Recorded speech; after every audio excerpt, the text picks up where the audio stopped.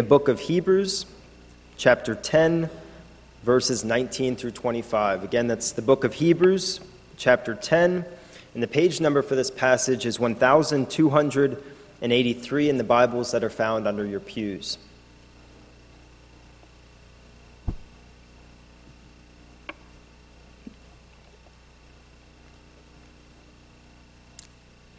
Book of Hebrews, chapter 10, verses 19 through 25.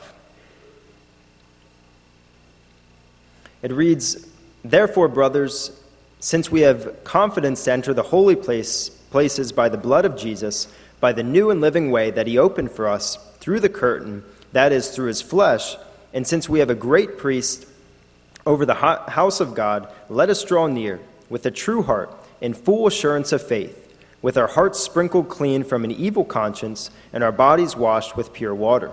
Let us hold fast the confession of our hope without wavering, for he who promised is faithful. And let us consider how to stir up one another to love and good works, not neglecting to meet together as is the habit of some, but encouraging one another, and all the more as you see the day drawing near."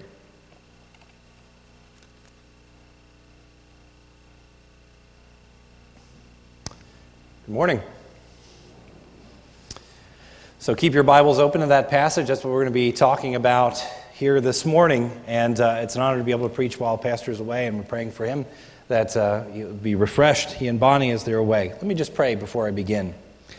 Heavenly Father, we do pray that you would open up our minds to understand this passage better. And not just that, Lord, that it would affect our hearts in such a way that we would be motivated to do the things that it tells us to do, that we would be stirred up, that we would leave this place desiring not only to hear what it says, but to do it as well. I pray in Jesus' name, through your Holy Spirit. Amen.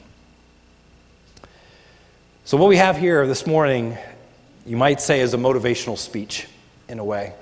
It's an encouraging passage. It's an uplifting one. It's one that kind of refreshes you as you read it.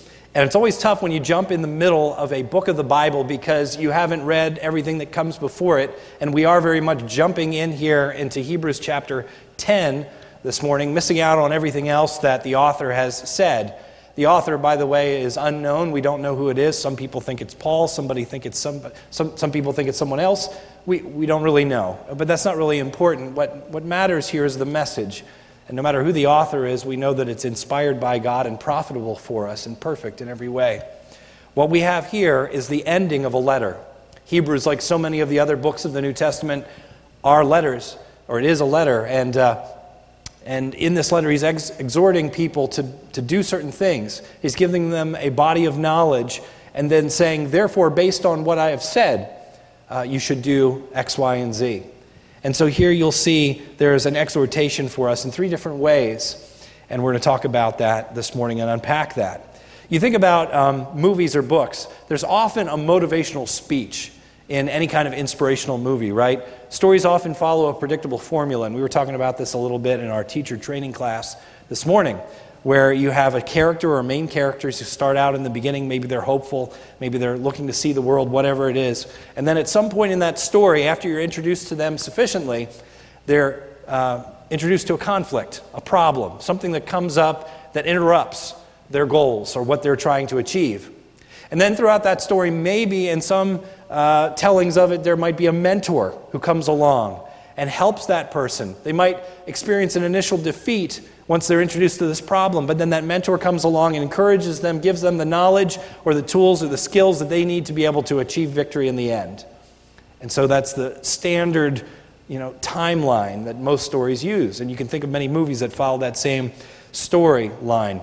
And in that kind of time frame, that storyline in a movie or a book, there's often a motivational speech that's given by the mentor that gives that main character some new knowledge. He says, look, this is what you need to do. Either he gives him that kind of skill, or he tells him something he didn't know before, or he tells him what he already knew and reframes it in a different way so as to motivate him to action. And here, that's exactly what we've got before us. This author of Hebrews is saying, in light of everything that we've just said, God is calling you and I as Christians to do certain things. He's saying the time is short. Okay? It said in the end of that passage that Pastor Cruz just read that the day is drawing near, right? That's the end of verse 25. And in light of that fact, there are certain things that we should be devoting ourselves to a greater degree than anything else in this life. Because of what Jesus Christ has done on the cross, that makes it possible for us to do certain things. And he's going to highlight for us what those things are for us to do. So my exhortation to you this morning is whatever stage of life you are in, whether you are young or old, whether you are married or single, male or female, whatever the case may be, God has this passage for you. This is designed for you. This is for you to hear this morning. It's something that God wants you to devote your life to. And these things that he's going to outline are things that we should be immediately putting into practice. He's going to say, let us do these things. Let us go forward and well, we'll see. We'll see as we explore it a little bit. But here's the main idea. This is what I want you to get out of this whole message.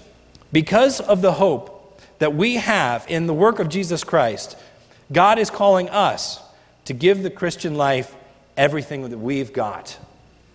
Let me say that again. Because of the hope that we have in the work of Jesus Christ, God is calling us to give the Christian life everything that we've got. In other words, seize the day, right? Which is my title you see there in the bulletin. But not seize the day in the sense that the world normally understands that, right? When you hear people say seize the day, usually it means, okay, put everything you have into achieving your goals, right? Do everything that you can to become a better person, to live out whatever dream you have for your life, double down on that. No, that's not what God is saying here. When he says seize the day, he's saying it in a very specific way. Seize the day for the things that matter. Seize the day in light of eternity. And in that sense, I hope that as we leave here today, we're all going to take a look at what it is that we're devoting our lives to. If you were to break down your hours of each day and the things that you most love, the things that you most care about, do they align with eternity? Do they fit with what is ultimately coming for each and every one of us who have trusted in Jesus Christ? And if not, hopefully that drives you to a little bit of further introspection. Today we're called to seize the day. Now, we're going to see 3 specific ways that God is calling us to action. 3 ways we should seize the day. And let me just outline them for you, and then we'll break them down in greater detail. Number 1, we are to draw near to our Creator. Look at verse 22, okay? And you're going to see these all highlighted for you by the words, let us. Let us, let us, okay? I'm trying to eat a little healthier this week. I don't know what prompted me to do that. Maybe that's why I spotted this. There's a lot of let us in here, okay? Let us. I've used this joke before. I don't know how many times I can do that in a sermon. It's at least twice, okay? But it still works, all right? A lot of let us here, okay? So 3 of them. That's how you know these are the commands. And before that, before we even get to verse 22, 19 through 21, he is saying, therefore, since, right? You'll see that twice. Since this is true, and since this other thing is true, therefore, let us do these 3 things, okay? So you have 2 reasons why we should be doing what we're doing, and 3 explanations as to what those are, signified by let us. So if you don't mind marking up your Bibles, if you like to do that, highlight since, draw a line, says those are the reasons, and then the let us are the 3 things we should do, okay? So the first one, let us draw near to our Creator. Number 2, found in verse 23, we are to hold fast to the confession of our hope.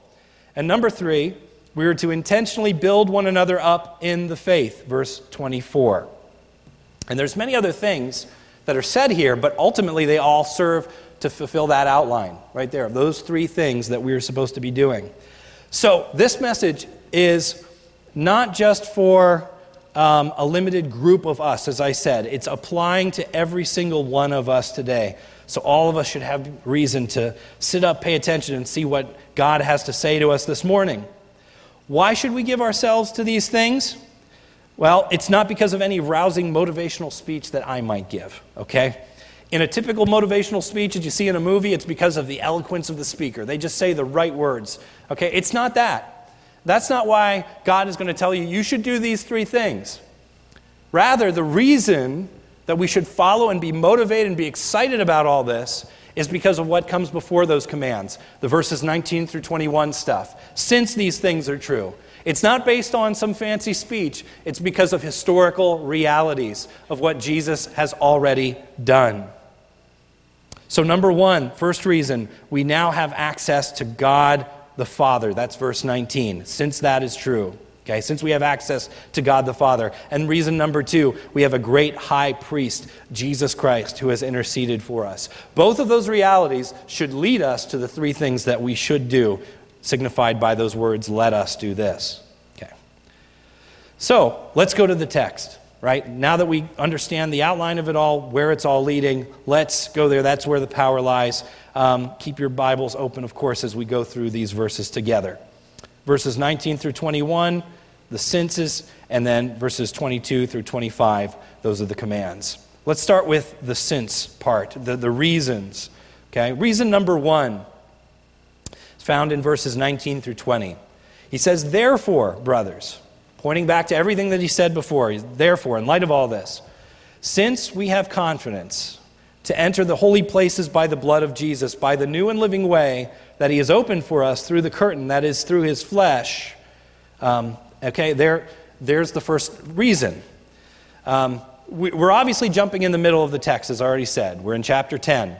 There's a lot of things that this unnamed writer has already gone over. But just to summarize, the entire book of Hebrews is about the superiority of Christ.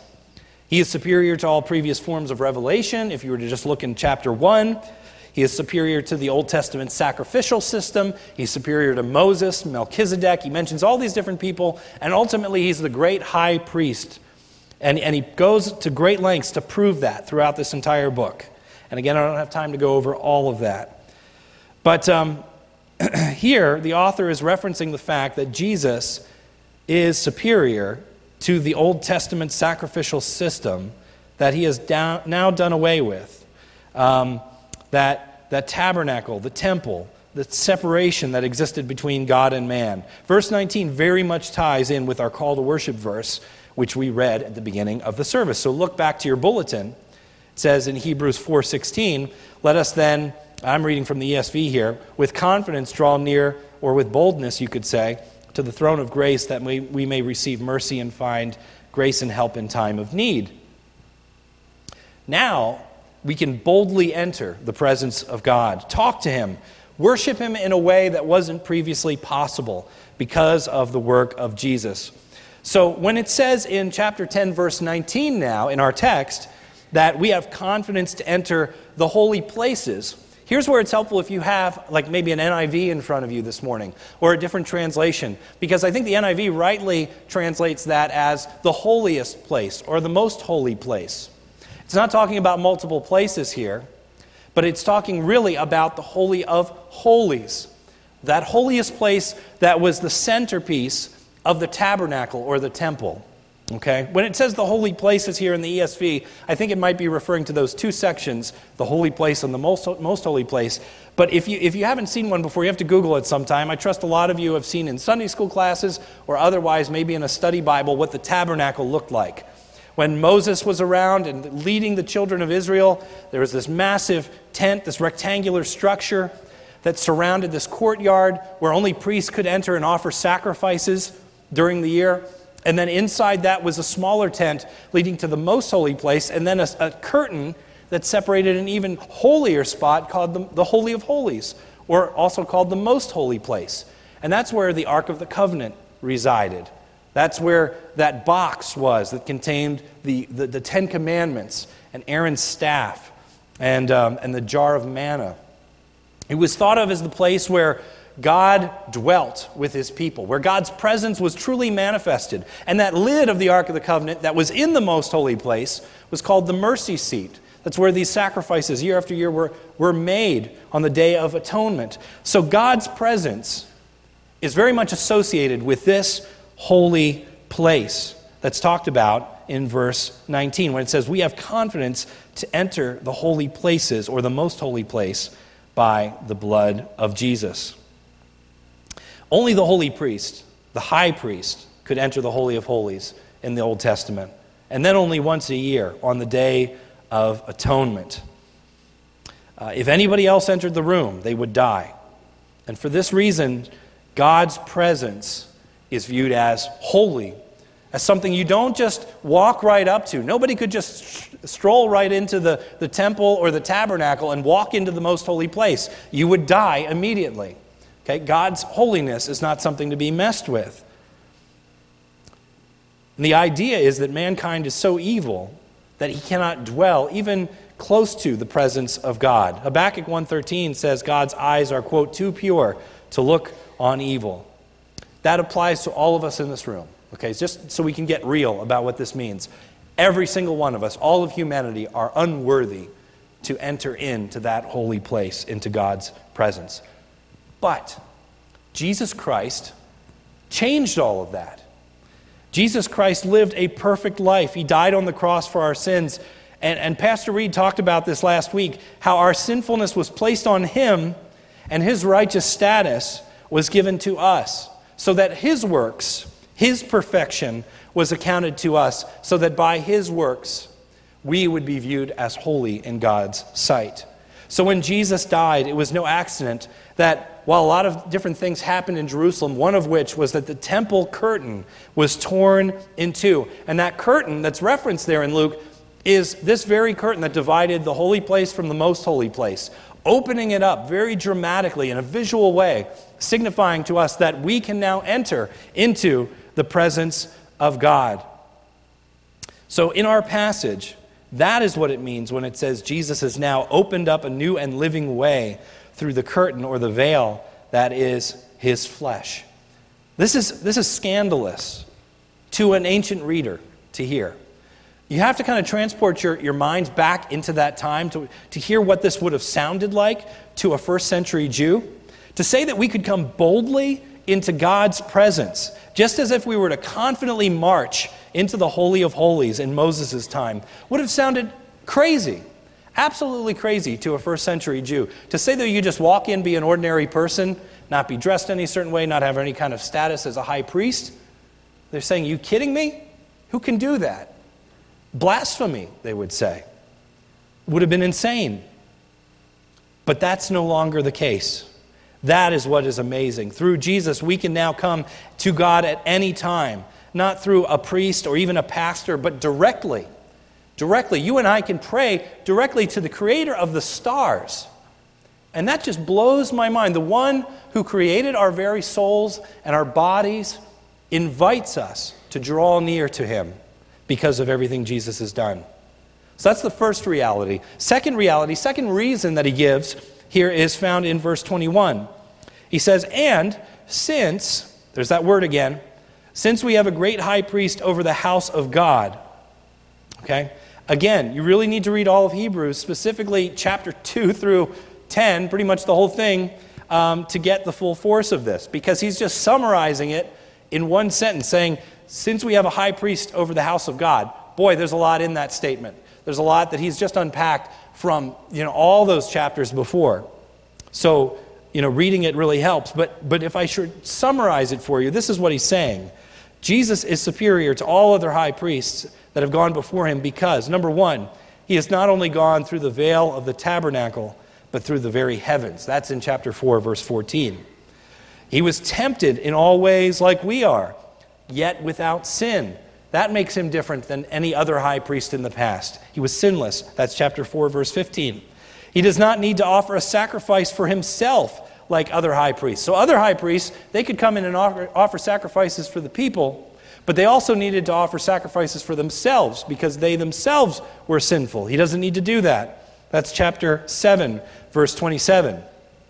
And he offers an eternal sacrifice that covers all of our sin. That's chapter 9.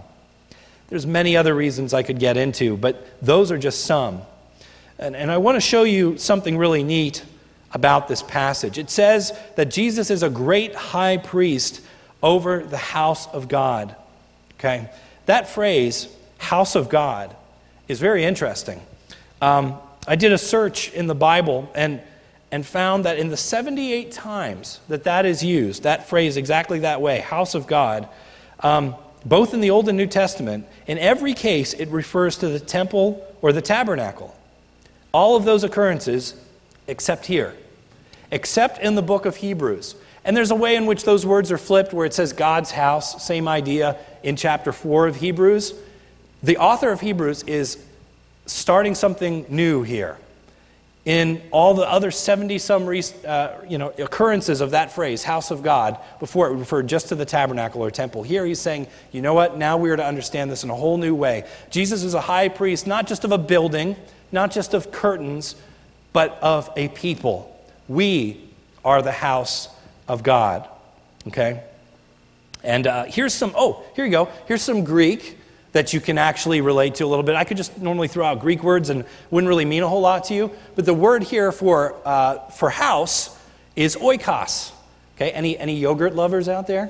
Okay, this is my health kick. All right, got some lettuce, got some yogurt. All right, Dannon oikos. All right, anybody see that before? Greek yogurt, I don't know. The Greek yogurt people came in and kicked out all the other yogurt, and you can't find it anywhere. It's taken over. I don't know what happened there, but there it is. You can go out and find it. Oikos is the name of a yogurt, and the word means house, okay? Or, in this case, family. It could be referring to either a building, right? Like we see here, okay, oikos being described here in the Bible as the tabernacle temple, a physical building, or it can also be used in other contexts as a family, a household, right? And that usage is found throughout different Greek writers and speakers and everything in history. But here's where the New Testament makes that turn. From going to a building to a household, a family. Okay? And he's saying here, this author is saying that Jesus is the high priest of us. We are that family, that household of faith.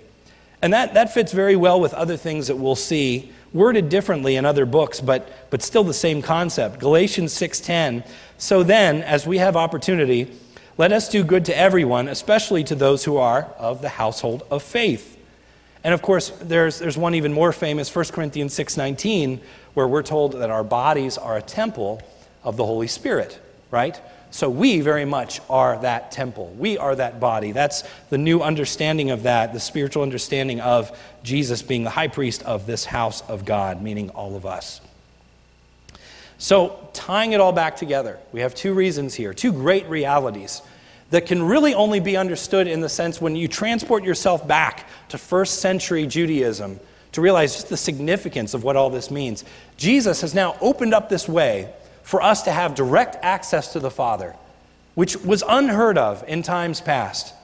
And Jesus is now our greater high priest. He's not a sinful, corrupt high priest. He's not somebody who is sinful himself that needs to be offering sacrifices for himself. He is a perfect one that has been tempted in every single way as we have, yet was without sin. He has made a perfect sacrifice that doesn't have to be made over and over and over again like the Israelites experienced. For those reasons, now, the author says, we are to do certain things. We are to seize the day. Because all of that is true in our lives, we are to push forward. No matter how beat up we are, right, this morning. I don't know where any of you are coming from this morning. Okay, I understand that when people gather on a Sunday morning, you may have been at the greatest point in your entire year this year. You might be on top of the world. You might have had just like a victory after, somebody gave you $1 million.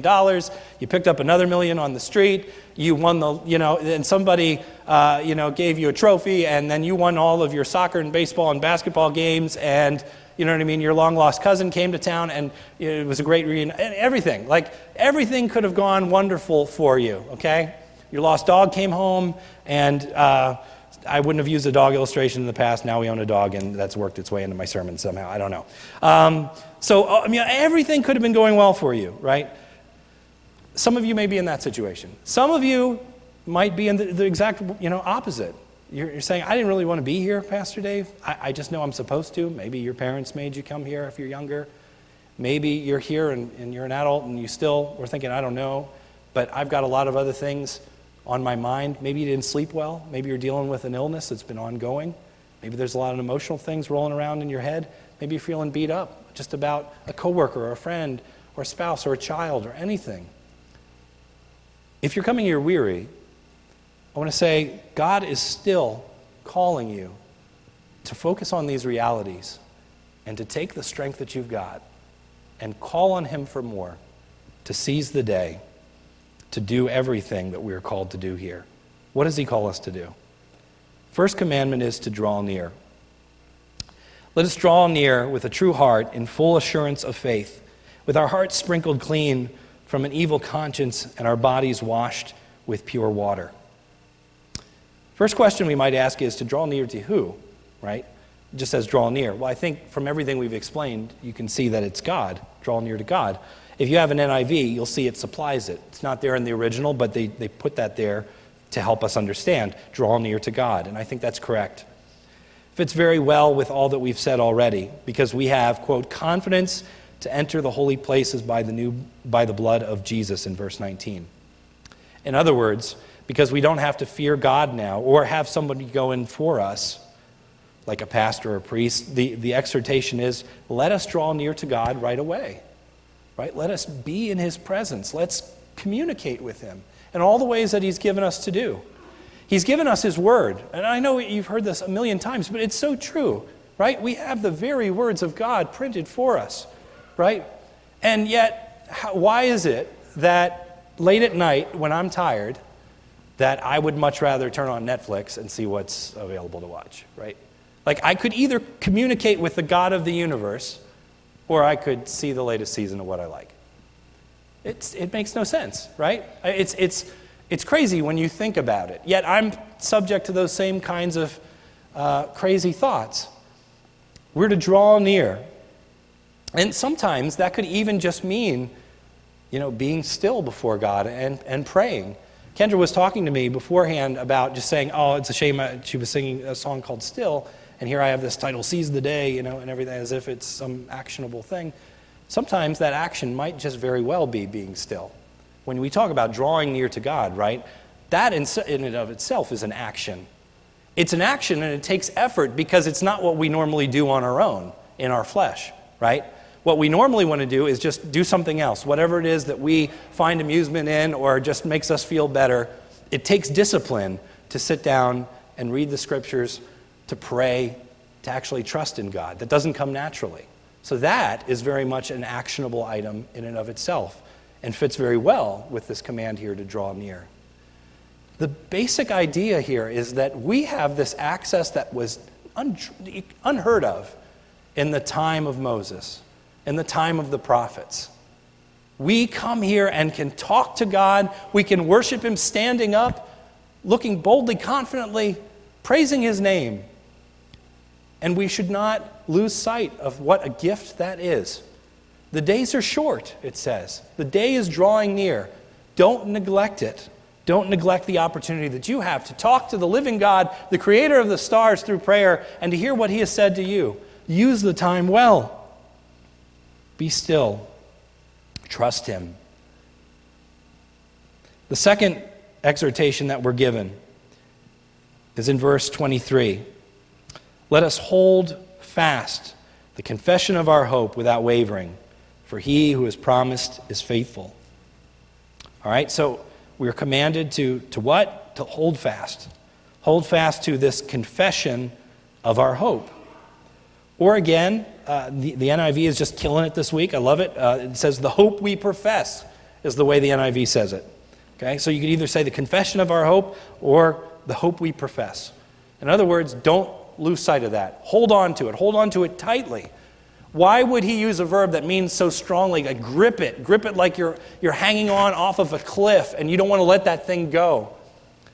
Because I think, as we can see in so many other passages of Scripture, it's easy for us to stray from our doctrine, for one thing. There's so many false teachers and even books that would masquerade as decent, wise teaching, but might lead us astray in certain ways. We have to hold fast to what it is we believe. He's saying the day is short, right? There isn't much time.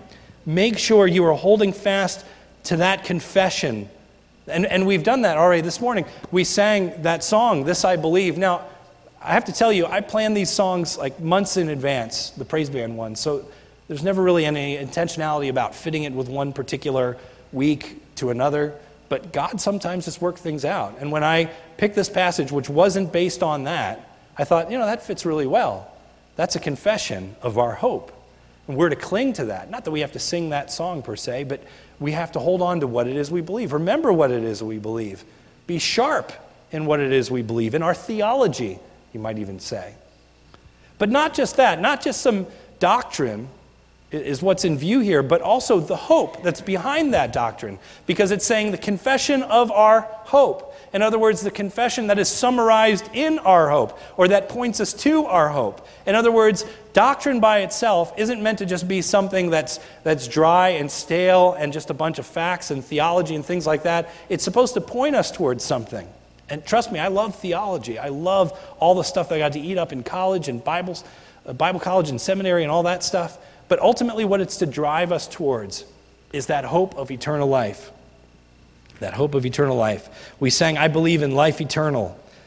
I believe in the virgin birth. I believe in the saints' communion and in the Holy Church. I believe in the resurrection when Jesus comes again. Those are the things that we hold on to. As we hold fast to our doctrine, he's saying, hold on to hope. As you see the world fall apart, and I don't know if how many of you are discouraged by news and things that you see all around you. If you just get discouraged by your own sin or by others, maybe you've been betrayed before, maybe a host of things have happened to you. It can be really easy to get discouraged in life. He's saying the antidote to that is to hold on to this hope. Hold on to the fact that Jesus Christ is coming again and that everything that you confess ultimately points forward to that. Because as it says earlier in Hebrews, he's going to come again, but not to deal with sin, but to bring back all those who are with him to eternal life. It's the focal point of our hope. Jesus' resurrection, his coming again. Again, as we sang, blessed assurance. Jesus is mine, right? That kind of hope is what we hold on to. That's what brings us comfort day by day. It's an active task, just as I said about the first thing. We need to continually remind ourselves of this. You're saying, Pastor Dave, these aren't actions. Like when you said seize the day, I thought you were going to say go out there and volunteer in a homeless shelter or go out there and build a house or do anything. And all those things are wonderful, right? You should do those things. But the active things he's pointing us to in this particular passage for today are still active, even though they don't seem like some of those examples. They're active because still to hold on to hope requires us training our minds, right? And if you don't believe me, just think of how many times we say negative things during the day. How many times we might complain about something, right? That's a sign of us not holding on to hope. That's a sign of the negative things discouraging us and getting us down and driving out those thoughts of what's to come or what our ultimate goal in life should be about being a witness, being a light to others, okay? It doesn't seem like an active thing, but trust me, it is. Holding on to this hope, pointing forward to that, getting that in the front of our minds is very much something that we need to work at. So we found already that our first exhortation here, going back in my notes here, was to draw near. Draw near. The second one was to hold on to this confession of hope. And then finally, verses 24 and 25, our last two verses, it says this, let us stir one another up to love and good works. Hebrews 10, 24 and 25. And let us consider how to stir one another up to love and good works, not neglecting to meet together, as is the habit of some, but encouraging one another, and all the more as you see the day drawing near. I was watching a YouTube video this week on how to make pizza. I don't know why. They're all food illustrations this week. I don't know why. We've got Fellowship Sunday right afterwards, okay? So if I made you hungry, it's okay. I had another steak illustration. I cut that out, so it's all right. All right, so how to make pizza, all right? And it showed you how to make the dough. And this was just one of those things that was so satisfying to watch because they were showing the person kneading the dough. And at first they had to take the sugar water and add the yeast to it, and it had to bloom a little bit. And then after they mixed that in with the flour and everything they're kneading, it would just pop right up. It looked so neat, But when they added the yeast to the warm, sugary water, you saw it bloom a little bit. You saw it ferment. You saw these little bubbles start to happen. And it said, if that doesn't happen, you got to throw that out and then try again. Get some new yeast, perhaps. It says we're to stir one another up. You got to stir that in when you want that reaction to take place. And then you start to see the bubbles. You start to see something happening there. We need to stir one another up. Us just being here doesn't necessarily fulfill this command. Because we could very much be here and be not stirred up, right? We could just be very much attending here and being passive. But it's saying we should go further than that. Stir one another up to love and good works. Love and good works. Means, first of all, we need to actually be present together in some form or fashion, right? I said it can't just be that, but it has to start with that. Right? And understand, I am a big fan of technology. All of you probably know that already about me. So I love the fact that we live in an era where we can post sermons online, you can post it on video and on YouTube, and then if you miss a sermon, you can go home and watch it from the comfort of your own home. If you're out for a jog or if you're commuting from work to back, you can listen to that same message on a podcast. I love that we live in that kind of era. Like that if you miss something, you can go and watch it later or listen to it later. But let me tell you, that will never replace being physically here. If you just go home and say, well, I've got, the sermons in HD. Not that you'd want my face in HD, you don't, okay? Rather it'd be all pixelated and stuff. Okay, well, just because I've got that doesn't mean that you can replace church with that. Even if you could have virtual reality in your room and have it, full screen and you look around and feel like you're there, it's still never going to replace being here. Why? Because of this passage. We need to stir one another up to love and good works. So the reason we gather is not only just so that we can grow in our faith through the preaching of the word, which it is, but also, just as importantly, that we stir one another up. In other words, that we have an active part in this process. So I'm saying to you, and I'm going to be very bold here this morning, that if all you do is come here on a Sunday morning, sit in the pew, listen, and go home, you've missed the point. That's not what this verse is talking about, and you've missed it entirely. We are supposed to stir one another up to love and good deeds. And I need to ask you this morning, I do, are you doing that? Are you stirring up one another to love and good deeds? Understand this could take place in a number of different ways, right? And it doesn't just have to be in a formal sense like, well, I need to be on a committee or something in the church. No, it can be as simple as just pulling somebody aside before you walk out these doors and say, hey, how are you doing? Like, I haven't caught up with you a while, or I don't know you that well. I'd love to get to know you. Is there a way I can pray for you? Right? Or is there a way I can help you? Or even when you go over to the fellowship meal after this service, to look around the room and say, who is it that I haven't really gotten to know before? Who looks like they're kind of nervous, they don't really know who to sit with? Maybe I can invite them over to sit with me. That's something you can do. Brothers and sisters in Christ, if we are neglecting this, then we are missing one of the key reasons to gather together at all. It can never be just an in-person version of you watching a YouTube video at home, right? Have you ever thought of that? If we come in here and do basically what we could do at home, then we've missed part of church, a big part of it, okay? We are to use the gifts, the spiritual gifts that God has given us to stir one another up, to build each other up in the faith, to pray for one another, to encourage one another, to interact with one another, to do things for one another. Why? Because the day is approaching. The day is approaching. Encouraging one another. It says it very specifically. And this is going to take some creativity, by the way. Okay? If you're sitting here thinking, well, Pastor Dave, I don't know how to do that. I see what you're saying. I see that that's important. I don't know if I've ever done that so much, or maybe I've fallen away from taking an active part here. I don't know how to do that. Brainstorm, right? The first word it says is let us consider, right? It means you got to think about it. It takes some thought to brainstorm to figure out how you might be able to do that. But I'd say if you take away nothing else from this message this morning, think about that point today. Don't let yourself rest. God, I pray that people would be restless until they consider that. We need to stir one another up to love and good works. Time is short.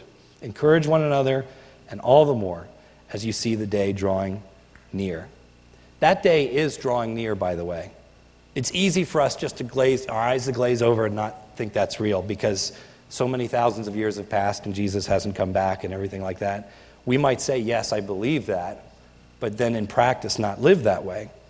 But I need to tell you that Jesus is a day closer to coming than he was yesterday. Right? And you and I, all of us in this room, are a day closer to eternity than we were yesterday. We're not getting any younger. Right? So even if Jesus Christ doesn't come back in your lifetime, our time is still short. brothers and sisters, we don't have much time left. God has put us here for a reason, specifically for some of the reasons that I've already mentioned this morning. And my question to you is, are you doing those things? Because we're not getting any more days than what we've already got. And tomorrow you'll have one less. So let's get to it. Seize the day. That's what I want to tell you. There is so much work for us to do. If you've fallen away from your devotional life, draw near to God. Read His Word. Pray again. Take a prayer sheet from the narthex from this past Wednesday, if you like, using it as a guide. Come to God as a child would come to his loving Father. He is near to you. Jesus has opened up the way. Hold fast to that confession of your hope. Know what you believe. And read the book of Revelation if you're starting to lose hope, right? Pastor's preaching on it in the evening. You've got a wonderful opportunity there as well. Read it. Remind yourself of what's coming. And consider how you might be able to stir one another up to love and good deeds. The day of His return is coming soon. So let us do all these things and more as we see that day drawing near. Let's pray. Father in heaven, I do pray this morning that you would awaken our hearts to see what it is that you've had us to do from the very beginning of time and what we should be doing with the days that you've given to us. God, I pray that you would help us in all of these ways to draw near to you, to stir one another up to love and good works, and to hold on to that confession of our hope.